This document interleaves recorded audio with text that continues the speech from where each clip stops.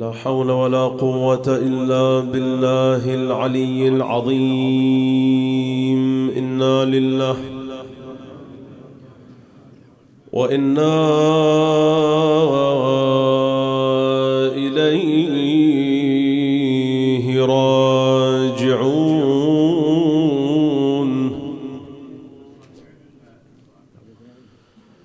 صلى الله وسلم عليك وآلك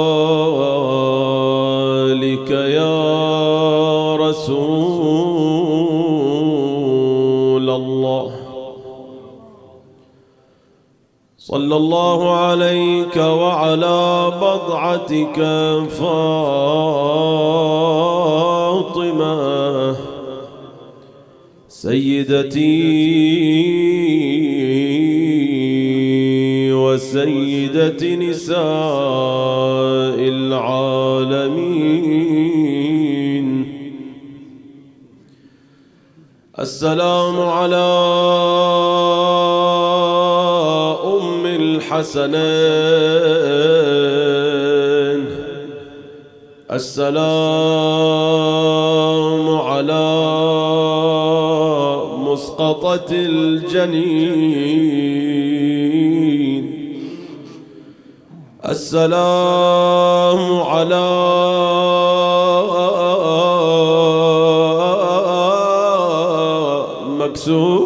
مكسورة الضلعين، السلام على ملطومة العين، أمغسل الزهراء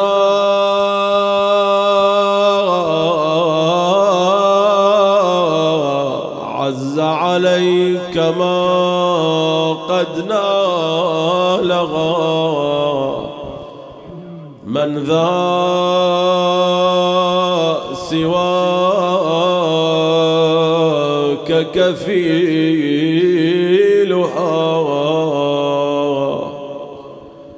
أتراك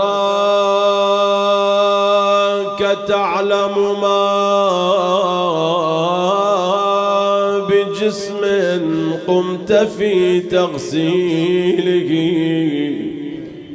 مما جنى ظليلها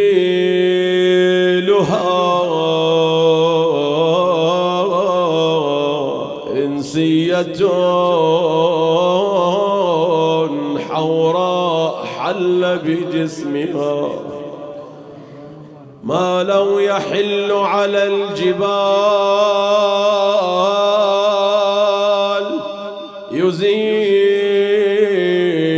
يزيلها، عذرا بإيصائي إليك علي يا علي، عذرا بإيصائي إليك، وأنت من كل الورى أولى، فأنت حليلها،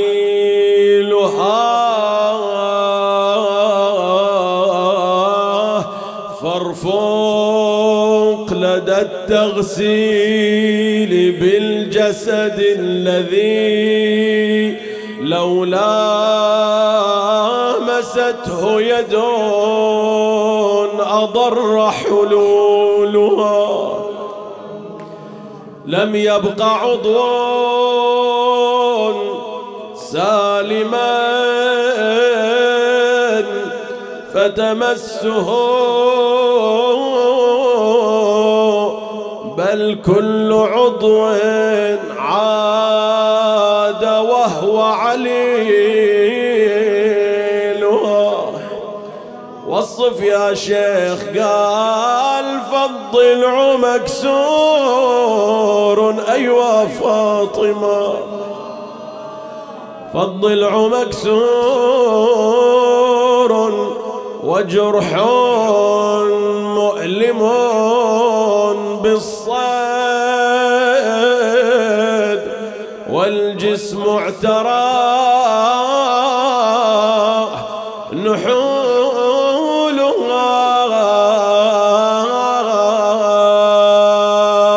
وصف إلينا حال أمير المؤمنين. قال وله فتى للمرتضى لما على قبر البتولة قام وهو ثكولها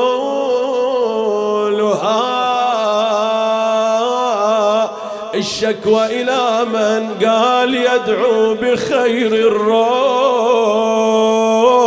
يا رسول الله. إذ غلب الأسى في زفرة والدمع منه همولها. اسمع كلمة عظيمة من أمير المؤمنين يقول يا رسول الله قل اصطباري عن صفيتك التي ما في نساء العالمين مثيلها وبعين رب العرش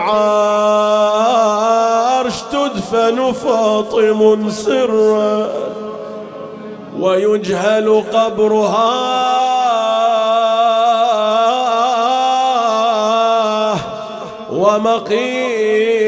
ومقيلها بالليل جهزها ويجيب الماء يسلمى على المغتسل مدها وهاجت به الأحزان وحلت عليه من المصاب ألوان والوان وعاين متنها وضلعها وكل الذي صار بالليل وراه وخذ ينحاب عليه والأرض خاطبها ودموع تسيل بيه يا الروضة هذه بضعتين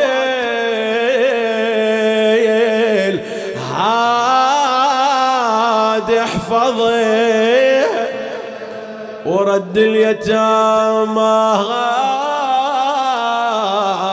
يلمهم داخل الدار وجد الجماعة من الصبح تطلب دفنها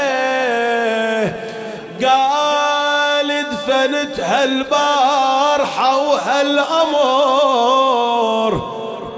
منها منكم غصصها وجور دنياها ومحنها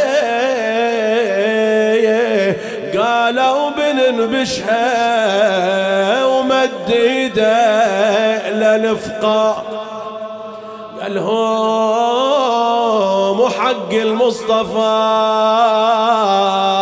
كلكم تسمعوا وتدرون انا حيدر عليه هزاز الحصول القبور هالخمسة إذا واحد تدانوا ما يبقى منكم وانا ابو الحسنين ديا. وينك يا ابو يوسف؟ قال والله عجيبة منك يا ابا الحسن، والله عجب يا فارس الكون ومردع عمرها سيفك تسلا كان حد يلمس قبرها وبالباب وتنخاك يا ابو حسين والباب بصدرها، ما جاوبتها وبالصدر نابت المسمع، ما حد في الجنازة حضرها ولا رضيت أحد ينبش قبرها،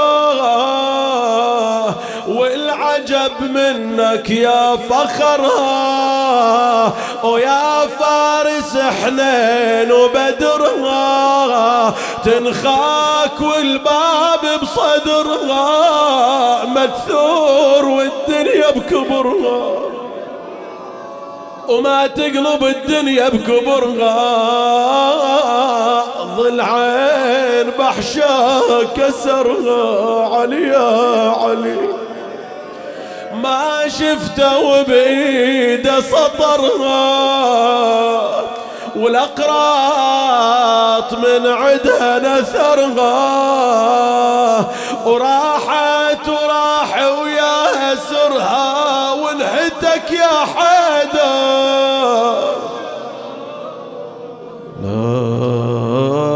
لكن الأمر لله، ولا حول ولا قوة إلا بالله العلي العظيم. ورد في قرب الإسناد عن إمامنا الباقر عليه السلام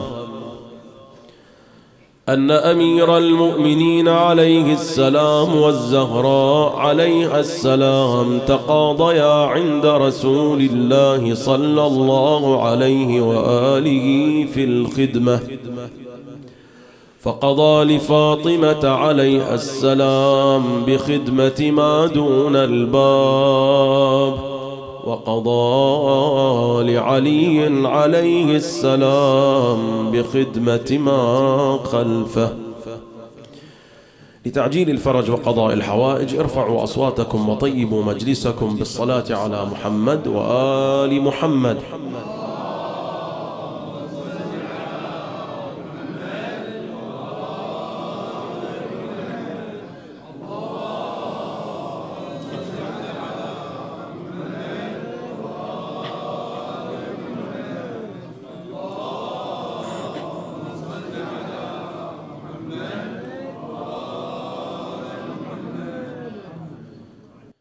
الجدلية التي تتعلق بتحديد موقف جنس المرأة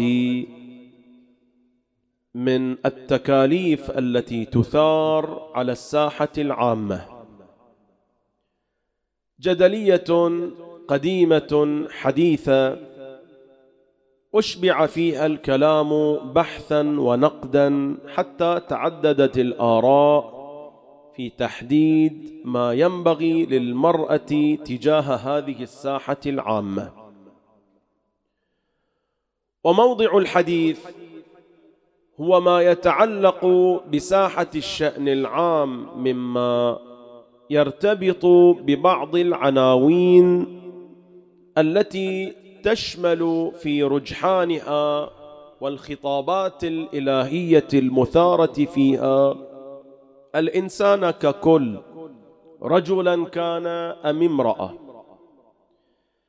فيأتي هنا التساؤل: هل هناك حدود للمرأة إذا ما أرادت أن تتدخل في وضع بصمة التأثير في ساحة الشأن العام؟ وهل أن لها ذلك أو يجب عليها ذلك أو ليس لها ذلك من الأساس؟ فساحة الشأن العام بما يدور فيها من تكاليف عديدة تتعلق بالوضع التبليغي وبالوضع الإيماني والأخلاقي لمجموع المجتمع. هل للمرأة تكليف تجاهه أم أنه تكليف خاص بالرجل بما يستلزم خروجه إلى هذه الساحة بكل ذلك البروز والظهور والتصدي واللوازم المترتبة على ذلك. هل للمرأة أو عليها أو ليس لها أن تكون جزءا من هذه الساحة؟ وهنا تتعدد الآراء، ويمكن أن أجملها في أهم 3 آراء. طبعا هذه الآراء تحاول أن تستفيد من خصوص سيرة الزهراء عليه السلام إجابة هذا التساؤل، فليست هي آراء من خارج دائرة الإيمان فضلا عن الإسلام.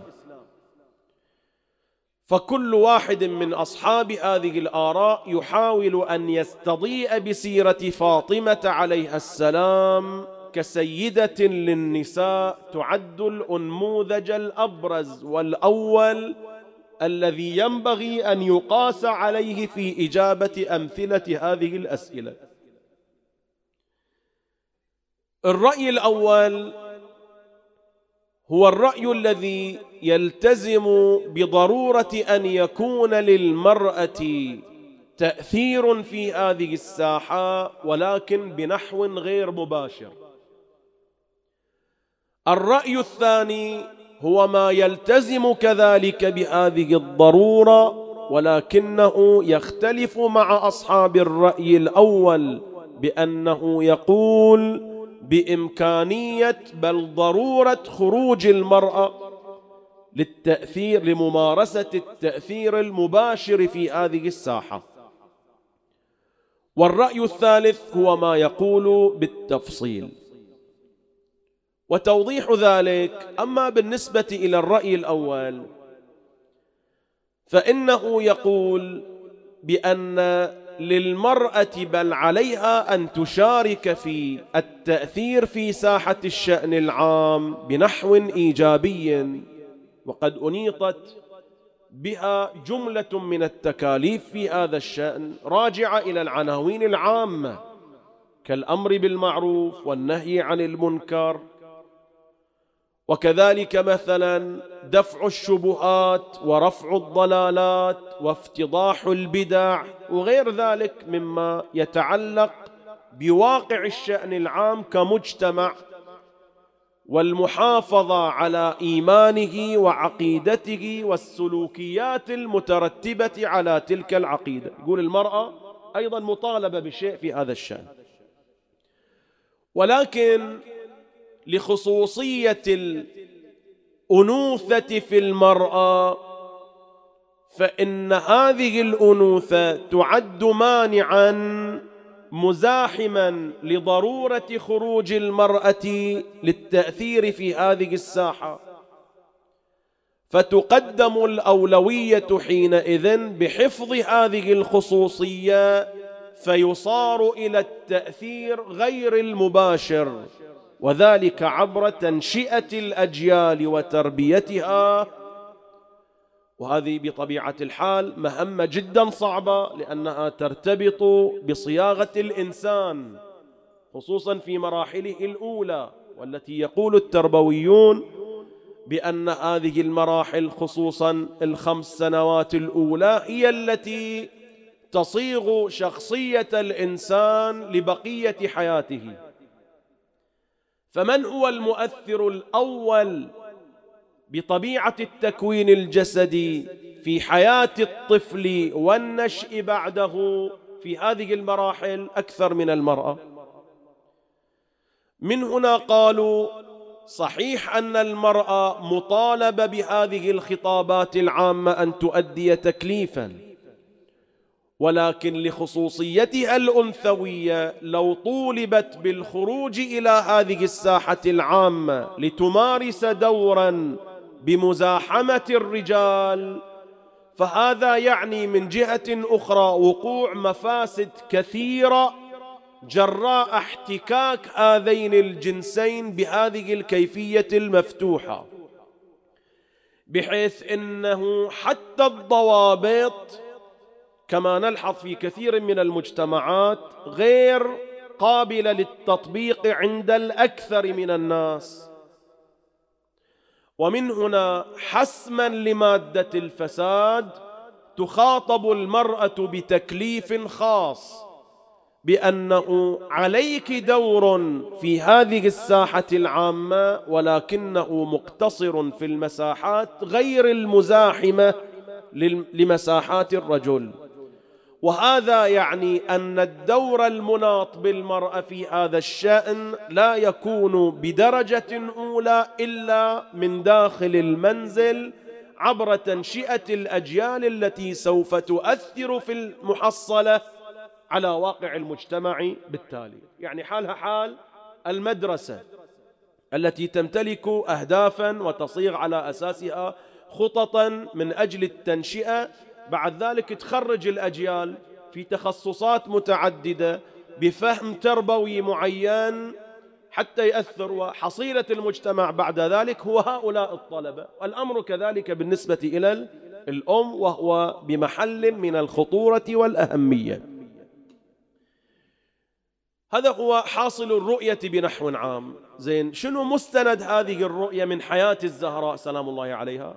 قالوا الكثير من الروايات، مو رواية ولا روايتين، بل نفس ملاحظة سيرتها عليها السلام التي لم يسجل فيها نشاط عام للزهراء عليها السلام بحيث تزاحم فيه مسؤولية الرجال بنحو الأصالة، وإلا بخصوصياتها وبعصمتها كان يمكن لها أن تخرج في المجتمع وتحافظ على الأحكام الشرعية بأفضل ما يكون، وتدعو النساء للخروج وأن يزاحموا الرجال في مواقع الصدارة العامة. لم تفعل ذلك الزهراء إن شاء الله. رحم الله من ذكر القائم فقام.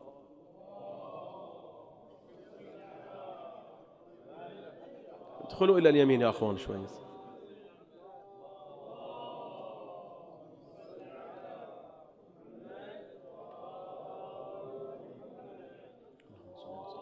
صلى الله عليه وسلم.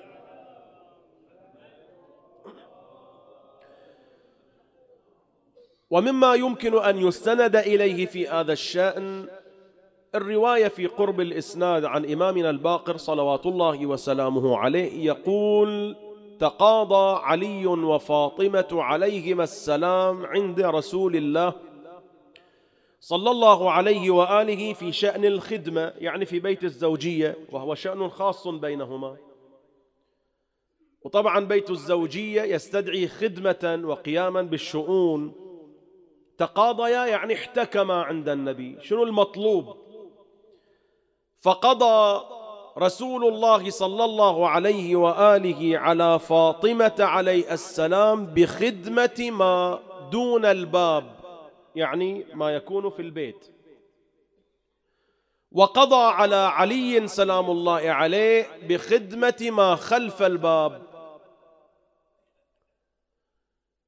ويفهم أصحاب هذا الرأي أنه حتى في القيام بالشأن الخاص المرتبط بعائلة معينة يعلق فيه الأمر بشخصين ومن ثم أولادهما، في مثل هذا الشأن الذي يكون الإنسان أولى بقضاء حوائجه بيده، ولكن النبي صلى الله عليه وآله حكم على الزهراء كامرأة عليه السلام أن تكون خدمتها داخل البيت، ما تطلع خارج البيت. وهذا يعني أنه من باب الأولوية في ساحة الاجتماع العام التي تكون فيه الحاجات ليست تابعة للأشخاص بعناوينهم الخاصة، أن يكون الأمر مناطا بجنس الرجال كما كان هو الأمر في الوحدة الاجتماعية الأولى المسماة بالأسرة والعائلة. أضف إلى ذلك ما ورد عن الزهراء عليه السلام في سلوكياتها المثالية التي تقضي بالابتعاد قدر الإمكان عن الاحتكاك بواقع الرجال، مثلا حتى عند من لا يحسن أن يرى فقالت إنه يشم الريح. وورد عنها ما قبل عند الفقهاء في الجملة أنها قالت خير للمرأة أن لا ترى رجلا ولا يراها رجل. بل في الرواية السابقة عندما قضى النبي صلى الله عليه وآله بهذا القضاء يقول الإمام الباقر عليه السلام: فقالت فاطمة عليها السلام: فلم يعلم ما دخل في قلبي من سرور إلا الله تعالى من إكفاء رسول الله تحمل رقاب الرجال، تحمل رقاب الرجال. إذن هذا هو الرأي الأول، هذا هو مستنده. فإن قيل بأن هذا يستلزم استنقاص شأن المرأة وتعطيل طاقاتها، أجيب عند أصحاب هذا الرأي بأنه لا يستلزم أي شيء من الأمرين. أما بالنسبة للاستنقاص فإن مثل هذا التشريع إنما شرع من أجل حفظ كرامة المرأة، وهو ما ورد عن أمير المؤمنين عليه السلام مخاطبا للحسن عليه السلام: لا تملك المرأة أمرا يجاوز نفسها فإن ذلك أدعى لراحة بالها، إن المرأة ريحانة وليست بقهرمانة. إذن هذه التركيبة ليست للاستنقاص بل هي لحفظ الخصوصيات. ثم لا يقال بأنه يعطل طاقات المرأة، فإن طاقة المرأة من الممكن أن تفعل في أوجها في هذه المساحة بتربية النشء، مو المسألة سهلة وبسيطة.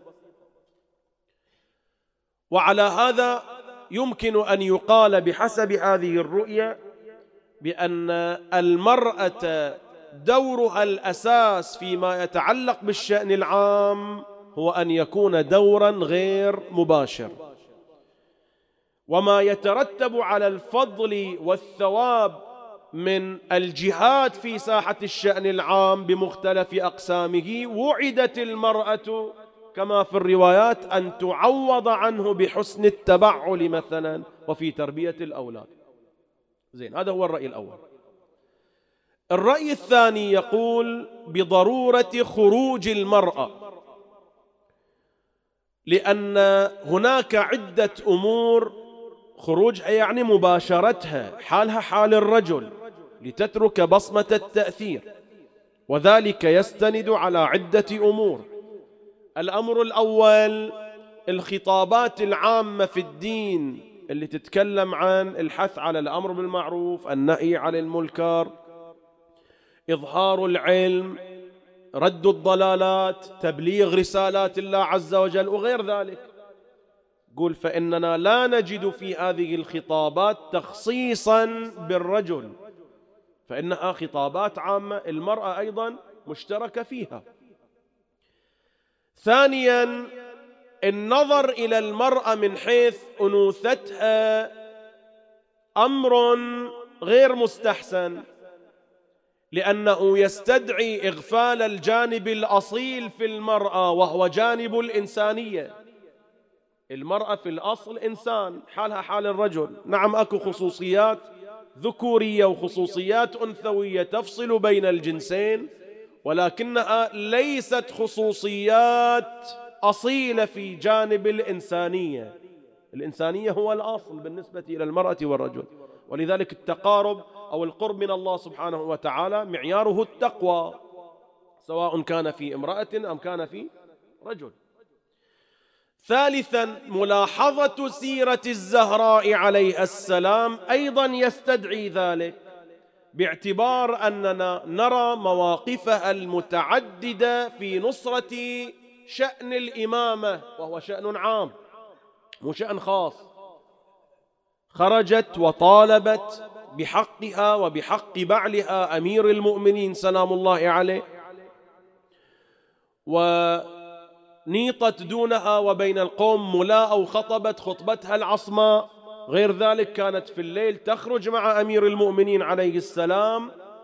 لتدق أبواب الأنصار لتستنصرهم، إذا مارست دور عام.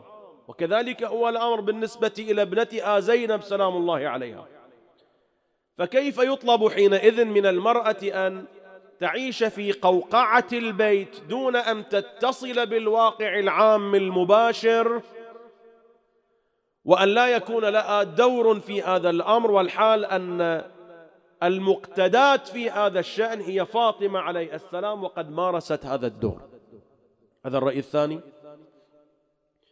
الرأي الثالث يسجل ملاحظات على الرأيين الأولين ويخلص إلى نتيجة جمعية في غاية الأهمية، وهو الرأي الذي يمكن أن يعول عليه. بالنسبة إلى الرأي الأول فإن أصحاب الرأي الثالث يأخذون على أصحاب الرأي الأول ضيق الأفق في الرؤية، حيث لم تسجل في تلك الرؤية أي استثناءات وأي تفاصيل، بل إنها أعطت حكما عاما للمرأة في كل الظروف وبكل الأشكال بأن ليس لها دورا البتة في ساحة الشأن العام إلا بالنحو غير المباشر الذي يرتبط بتنشئة الأطفال والنشء. والحال أنه سوف يتضح أن هناك استثناءات بضوابط سوف تتضح. أما بالنسبة إلى الرأي الثاني فإنه يؤخذ عليه أولا أن استناده إلى الخطابات العامة في الدعوة إلى الأمر بالمعروف والنهي عن المنكر، وأن المرأة مشتركة في ذلك مع الرجل، بأن هناك تقييدات لم تلحظ لهذه الإطلاقات كما سوف يتضح. ثانيا اعتبار الأنوثة أمرا غير أصيل بلحاظ يصح، ولكنه بلحاظ آخر لا يصح. ليش؟ لأن الأنوثة والذكورة تشكل في كل واحد من فردي الإنسان جزءا له آثاره الواقعية في حياته، وإلا شلون يفرق بين الجنسين؟ فهناك تغيرات عاطفية نفسية جسدية تفرضها هذه الأنوثة، بما يبين أن آثار الأنوثة واقعية مو مجرد اعتبارات، يعني مسألة خلقية تكوينية، وبالتالي لا يمكن إغفالها، خصوصا من حيث نوع هذه الخصوصية في غالب النساء وما تفرضه عليهن في هذه الساحة العامة.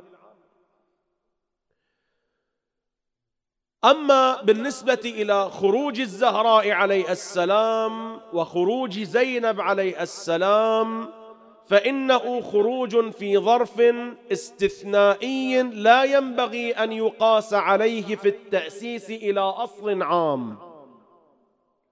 الظرف اللي خرجت فيه زينب عليه السلام، اللي خرجت فيه الزهراء عليه السلام، كان ظرفا شنو؟ استثنائيا اضطراريا. لو قامت الكفاية عند الرجال في نصرة علي أو في نصرة الحسين سلام الله عليهما لما اضطرت الزهراء أو زينب سلام الله عليهما أن تتدخلا في مثل ذلك الظرف العصيب الكالح. والظروف الاستثنائية لا يقاس عليها. زين، إذن ما هو الرأي الصحيح؟ الرأي الصحيح الذي يفهم من خلال الجمع بين الرؤيتين وملاحظة الكسر والانكسار والموازنات في أدلة الفريقين هو الرأي الذي يقول أو يحاول أن ينقح ما يمكن للمرأة أن تؤديه بالنسبة إلى الشأن العام.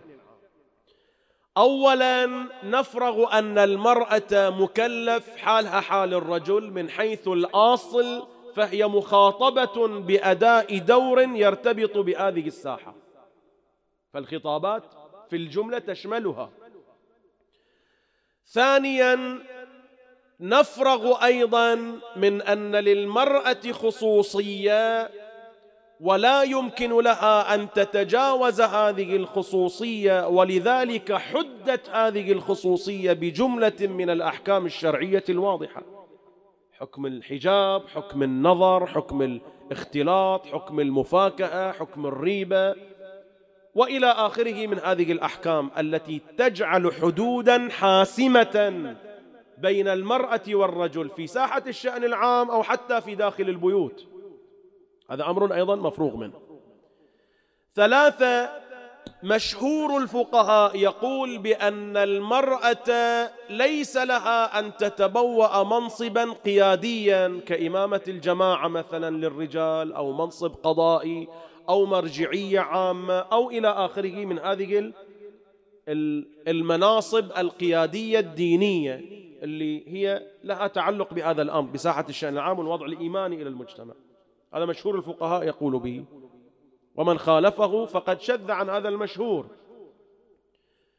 إذا أجي تريد تكون رؤية عادة ما تروح إلى المشهور حتى تكون رؤية عامة حول الإسلام.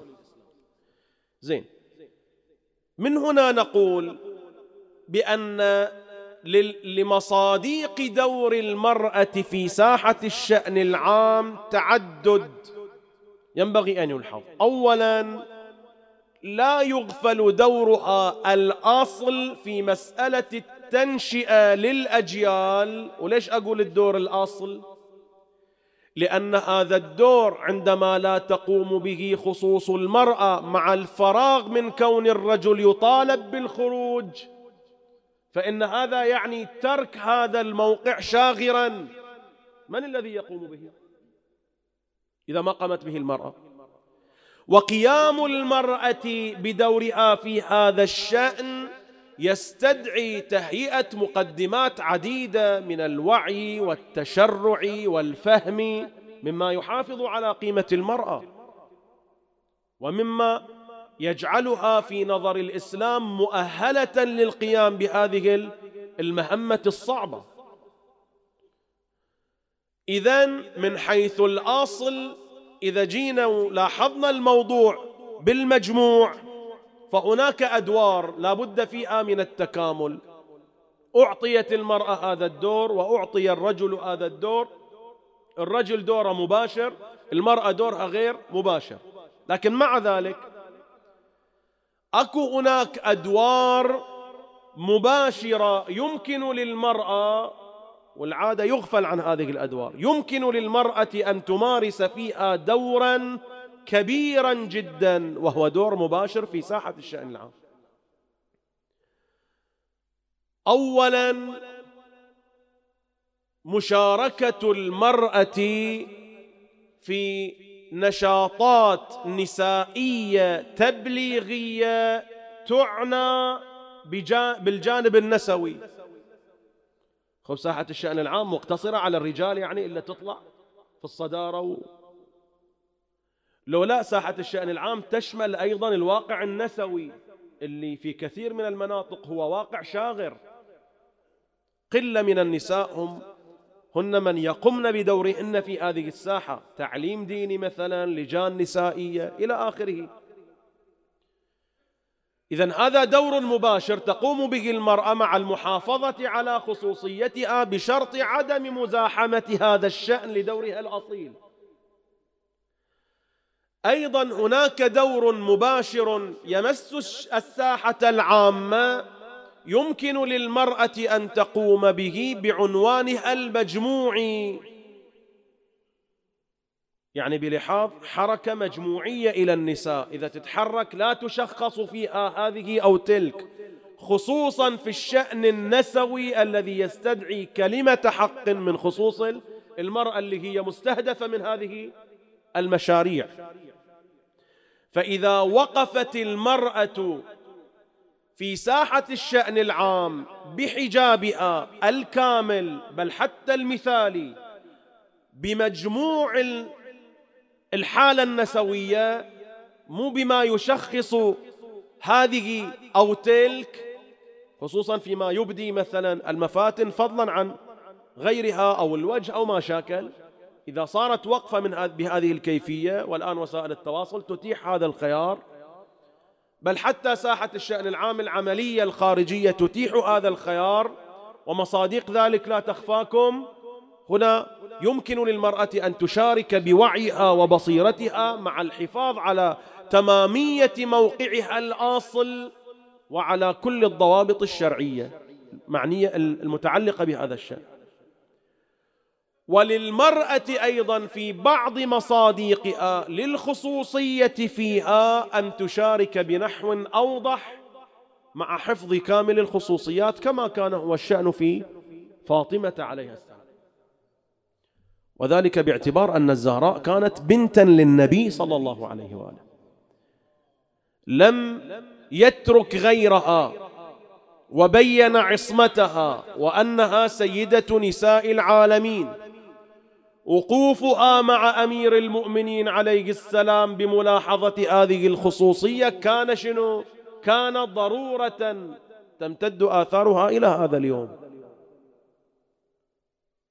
من الذي يتمكن الآن من تطرح قضية الزهراء عليه السلام، خصوصا في جانب مظلوميتها وفي جانب خطبها وأفعالها الثابتة في التاريخ في كتب الفريقين؟ بعد ما حد يقدر يناقش إلا مكابرة وجحودا. ولكنها رغم ذلك حافظت على أقصى درجات العفة والحشمة. تقول مع خصوصيتي قبل النساء لا تطلعون، إذا ما في ضرورة لا تطلعون، لكن إذا طلعتون واستدعى الظرف أن تطلعون شلون تطلعون؟ هذه خل تسمعها الفتيات النساء، خصوصا أولئك اللاتي يعرضن وجوههن وأجسادهن في وسائل التواصل الاجتماعي، مرة بحجاب كامل مرة بحجاب غير كامل. إذا كانت الزهراء عليه السلام هي المثال سيدة نساء العالمين بما استحقت هذه السيادة، تكون في موقع القدوة. لاحظ في شأن كشأن الإمامة، قضية فدك تعرفون مو قضية فدك مزرعة، هي قضية إمامة. خرجت الزهراء عليه السلام لتطالب بحقها وحق بعلها، لكن شلون خرجت؟ تصفها الرواية عن الصادق عليه السلام بأنها لاثت خمارها واشتملت بجلبابها. اشتملت بجلبابها، الجلباب غطاء يغطي كامل البدن بعد الخمار، واشتملت بجلبابها بعد، وخرجت في لمة من حفدتها ونساء قومها حتى لا تشخص. زين وصلت إليهم بمجموع من النساء تتكلم ما تنعرف، قال لا، ونيطت دونها ملاءة، وضعت ساتر بينها وبين الرجال ثم خطبت. هذه الزهراء عليه السلام. بل كانت الزهراء في أحلك ظروفها وهي مع أمير المؤمنين عليه السلام تلحظ مسألة الست في قضية الهجوم، والزهراء مضروبة ومعصورة ومسقطة الجنين ومكسورة الأضلاع وملطومة العين.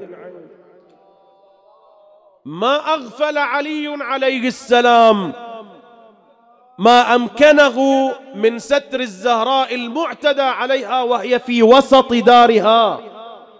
يقول الرواية مر عليها أمير المؤمنين فألقى عليها ملاءته،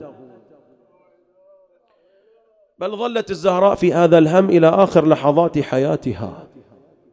شوفها أسماء تبكي، ما يبكيك يا سيدة النساء؟ وين فكرها الزهراء؟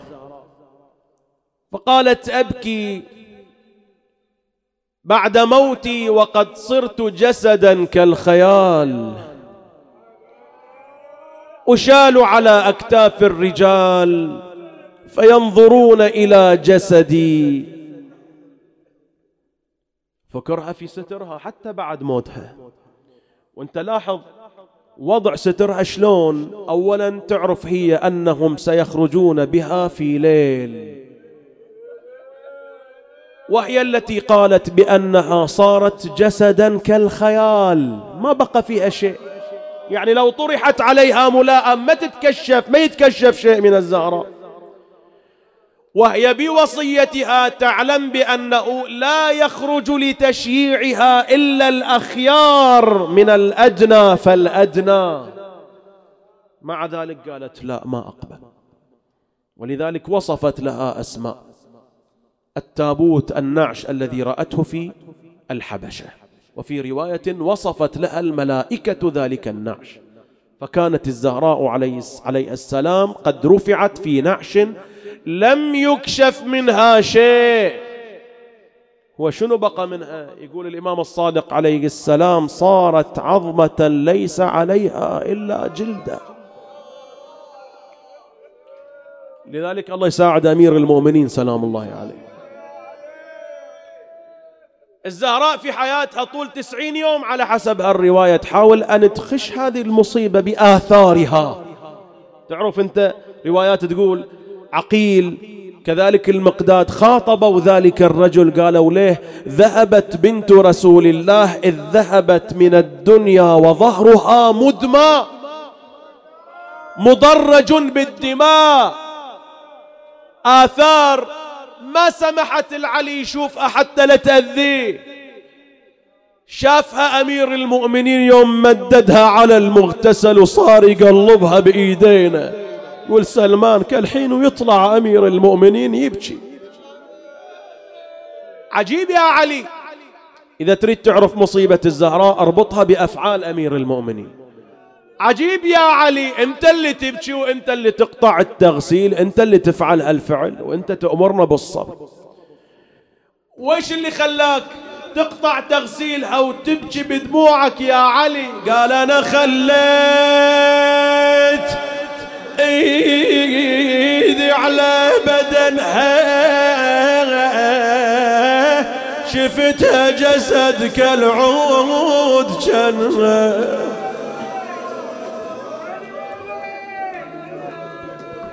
وقبلين اشيل الايد عنها خبرنا يا علي. قال خفقت ايدي في بطنها ولا نظل عين مكسورين منها. انا ويلي على الزهراء وشجنها ماتت وهي تكتم حزنها وراحت بعد صغير سنها. الله يساعد قلبك يا أمير المؤمنين. هذا حالة بعد الموت. زين ايش حالة إذا يدش ويسمع عنات الزهراء داخل الدار؟ وش حالة يوم شافها بين الباب والجدار؟ وش حالها وش حالة يوم شافها ملطومة العين مكسورة الضلعين؟ أسألك بالله وش حالة يوم شافها وقد رفسوها على بطنها ووجئت بالسيف على جنبها والسياط تتلوى على وجهها وعينها وظهرها. الله يساعد قلبك يا أمير المؤمنين. يرجع إلى الدار وإذا بالجواري تستقبل له على باب الدار. علي يا علي تدارك الزهراء وما نظنك تدركها. راح أمير المؤمنين إلى دار الزهراء، دخل عليها وإذا بها ممددة على الأرض تتلوى الزهراء. قلت لك تريد تعرف عظم المصاب وحجمه، شوف أمير المؤمنين ايش سوى. تقول الرواية فرمى العمامة من على راسه وحلل من أزراره وألقى الرداء من على أكتافه وقعد يمراس الزهرة وخلى راسها في حجرة ونادى زهراء يا بنت محمد المصطفى كلميني فلم تجب، يا فاطمة أجيبيني فلم تجب، كلميني فلم تعطيه جوابا. شلون خاطبها أمير المؤمنين؟ قال لها زهراء أنا ابن عمك علي بن أبي طالب فكلميني. هنا فتحت عينها الزهراء، شافت حال أمير المؤمنين، ما تمالكت نفسها إلا وبكت وهي تنادي وعليا. أجابها أمير المؤمنين ببكائه مناديا وفاطمة. ثم التفتت إليه ونادت ابكني إن بكيت يا خير هادي واسبل الدمع فهو يوم الفراق. نداها من أين لك يا فاطمة وقد انقطع عنا الوحي برحيل رسول الله. فقالت رأيته عندما رقدت هنيئا وقال بني فاطمة إني إليك مشتاق. فقلت له وأنا والله أشوق إليك أبا يا رسول الله. فقال بني فاطمة أنت عندي الليلة.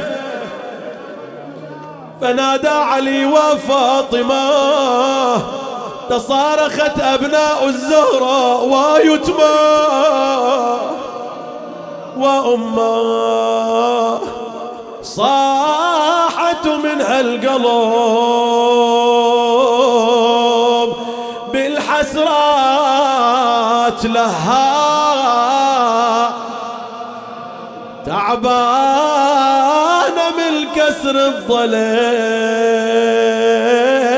يا داحي البر. حتى النفس صاير صعب والصدر من صاغ. اي والله حتى النفس صاير صعب والنفس من صاغ وما اقدر اتقلب وبمكسور ضلعي.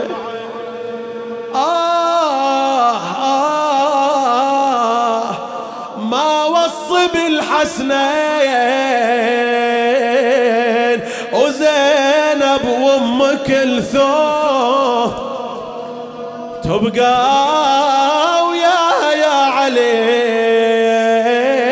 بالليل ملزوم. أدري الوحشة تصير عدها حزة النار. أنا والي على زينب والي على الحسنة وانت يا ابن عمي لا غسل لي بالثياب وانت اللي نزلني في حفرة وهي اللي ترى وانت اللي لا تخلي احد من ذول الاصحاب يحضر في تشييعي واخص بالذكور الاثنين.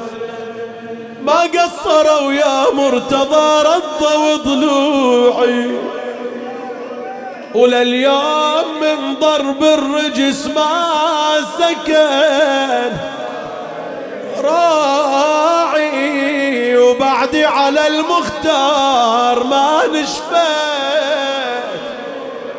دموعي طب ولطمني فوق خدي ومحجر العين.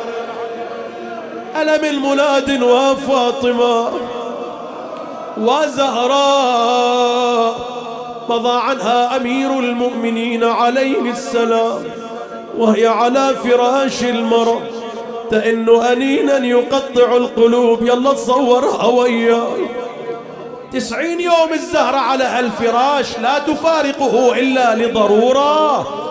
لكن في اليوم الذي سوف تفارق فيه الدنيا وإذا بها تقوم من على فراشها، الله يا زهراء وإيش اللي مقومنش من على الفراش؟ قالت حنان الأمومة أولادي.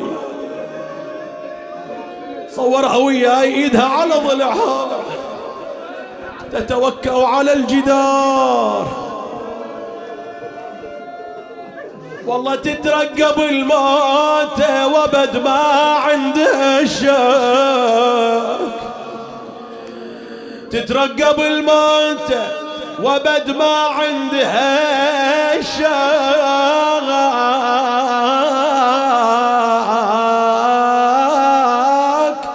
ويلي على هالحال صعبة تتحرك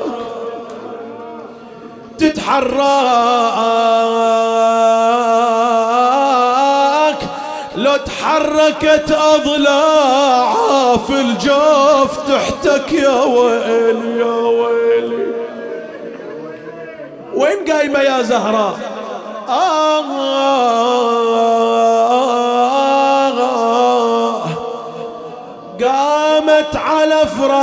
قامت على الفراش المرض تخبز وتعجين،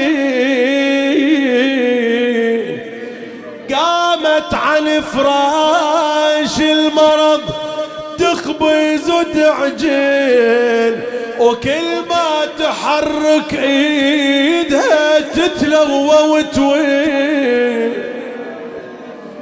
وتوين وتصيح خاف على حسن وحسين يجوعون. واسمه تنادي أعليش ما ينقطع دمعي،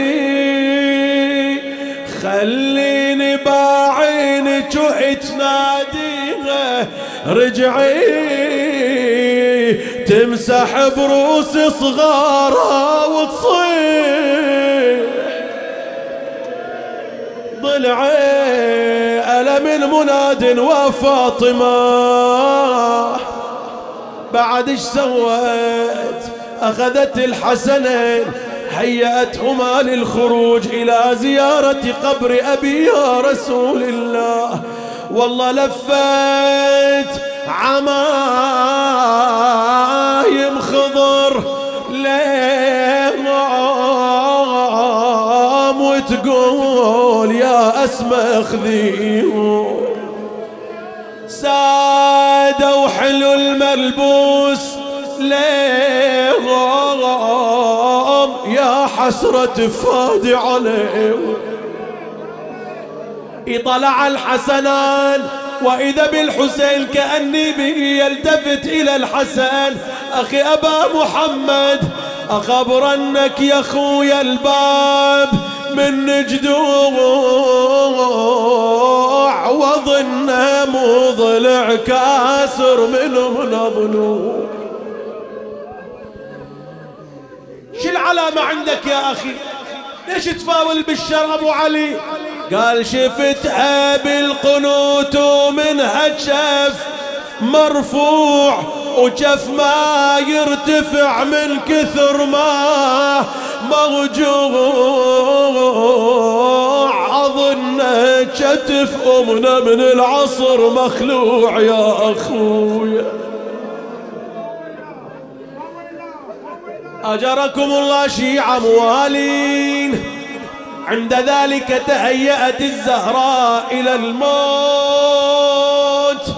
تقول الرواية أنها ذهبت واغتسلت ولبست جديد ثيابها، ثم نادت أسماء أنا الآن أضجع، علي بحنوط أبي رسول الله صلى الله عليه وآله من موضع كذا وكذا. فأيقنت أسماء أنه الفراق الذي لا لقاء بعده، فنادت وفاطمة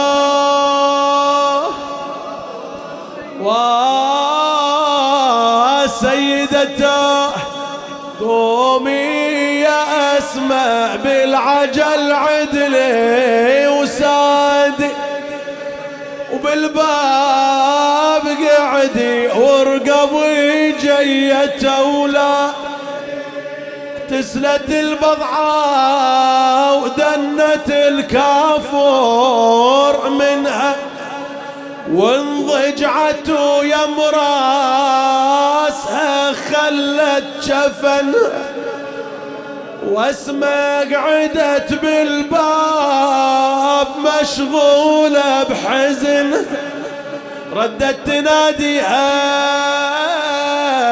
يا بنت أحمد الهادي وويلاه وإذا بالزهراء لا تجيب لأنها كانت مشغولة بنفسها.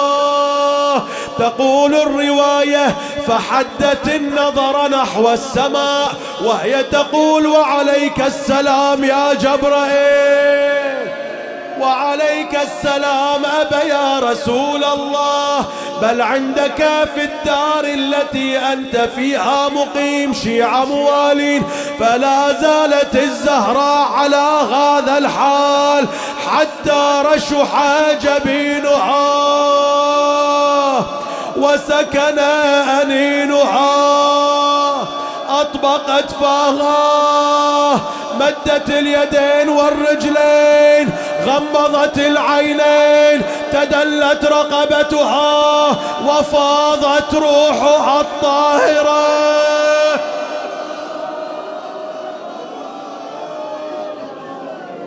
يحيي الله الصرخة توصل إلى المدينة المسامع رسول الله هو المعزى في مثل هذه الليلة. أجرك الله يا رسول الله. والله ماتت ودمعتها سخينة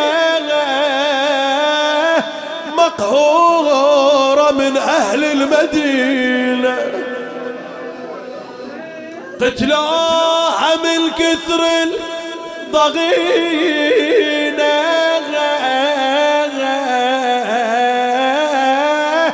ماتت وهي تصرخ حزينة على وش ضلعي كسري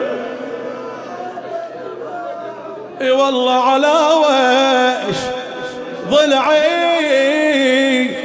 كسري. بينما أسماء واقفة تنادي يا بنت خير من حملت النساء يا بنت خير من وطأ الحصى يا بنت من كان قاب قوسين أو أدنى. وإذا بالزهراء لا تجيب. قول الرواية فكشفت الرداء عن وجهها وإذا بها ميتة. صاحت سيدتي أقرئي أباك رسول الله عني السلام لكن والله خليتيني في حيرة يا زهراء.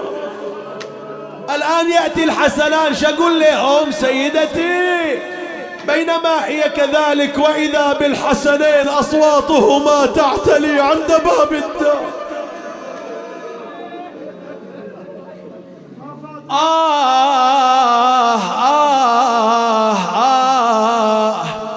وللباب ردت والقلب يسعر وقيده تترقب الكرار والزاج وعضيده ولأن الحسن لازم يمين حسين بيديه ويسأل عن الزهراء ويشوف الحزن بادي. عن حالة الزهرة اخبرينا حالها شلون نامت تقل قال هسه ما ينامون قالت عمل بينا الدهر يا نور العيون. تقول الرواية سكتت أسماء وهي تشير بعينها إلى غرفة فاطمة أحس قلب اليتيمين باليوت. راحوا يركضون إلى أمهم، دخلوا عليها وإذا بها جسد بلا حراك. صاحوا وأمه وفاطمة على الزهراء يوم دخلا وعايناها ممدد، نايمة نومة الموت وساد ما هي موسد. بالمصلى ويح قلبي ومسدل عليه، الردى خروا عليه ومدامعهم تحل شبه المطر. يلا قلبك يمي شوية دقائق بس من عندك حبيبي، لأن المصيبة هنا. ابن عباس يقول: من الذي أخبر الآخر من الحسنين بموت الزهراء؟ يقول: إجا إلى الحسين مد إيده الصغيرة وصار يحرك جسد أمه، شافها ما تتحرك، وإذا به يلتفت: أخي أبا محمد عظم الله لك الأجر، فلقد ماتت أمنا فاطمة.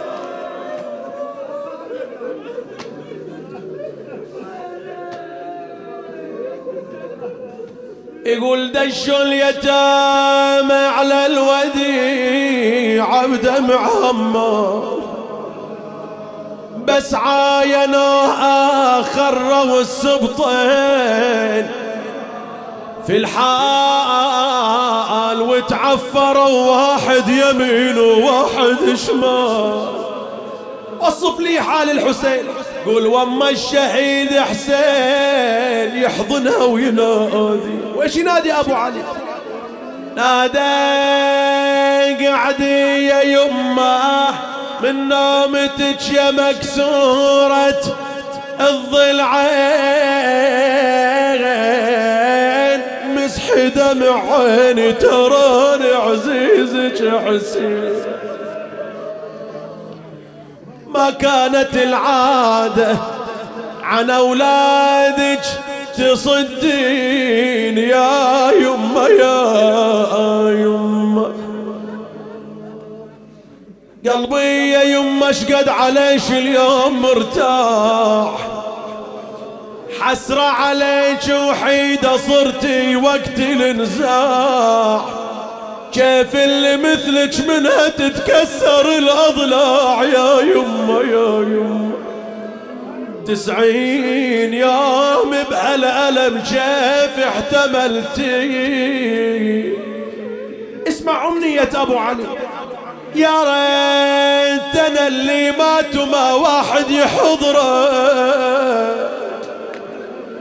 ويا ريت أنا المضروب وعيني تصير حمراء وتتكسر أضلاعي عن أضلاعك يا زهراء. أريت أنا المصيوب بالمسمار وفي العين، وإذا بالزهراء تجيبه تتمنى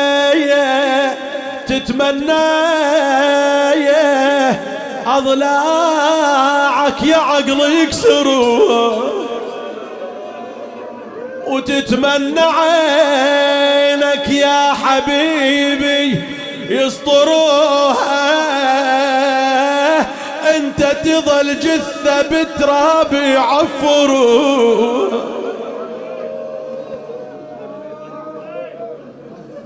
أبو علي ولدي يا حسين، مسمار في صدري نشب وانجرح منه، والتف فادك ينشلع موسى مجنة.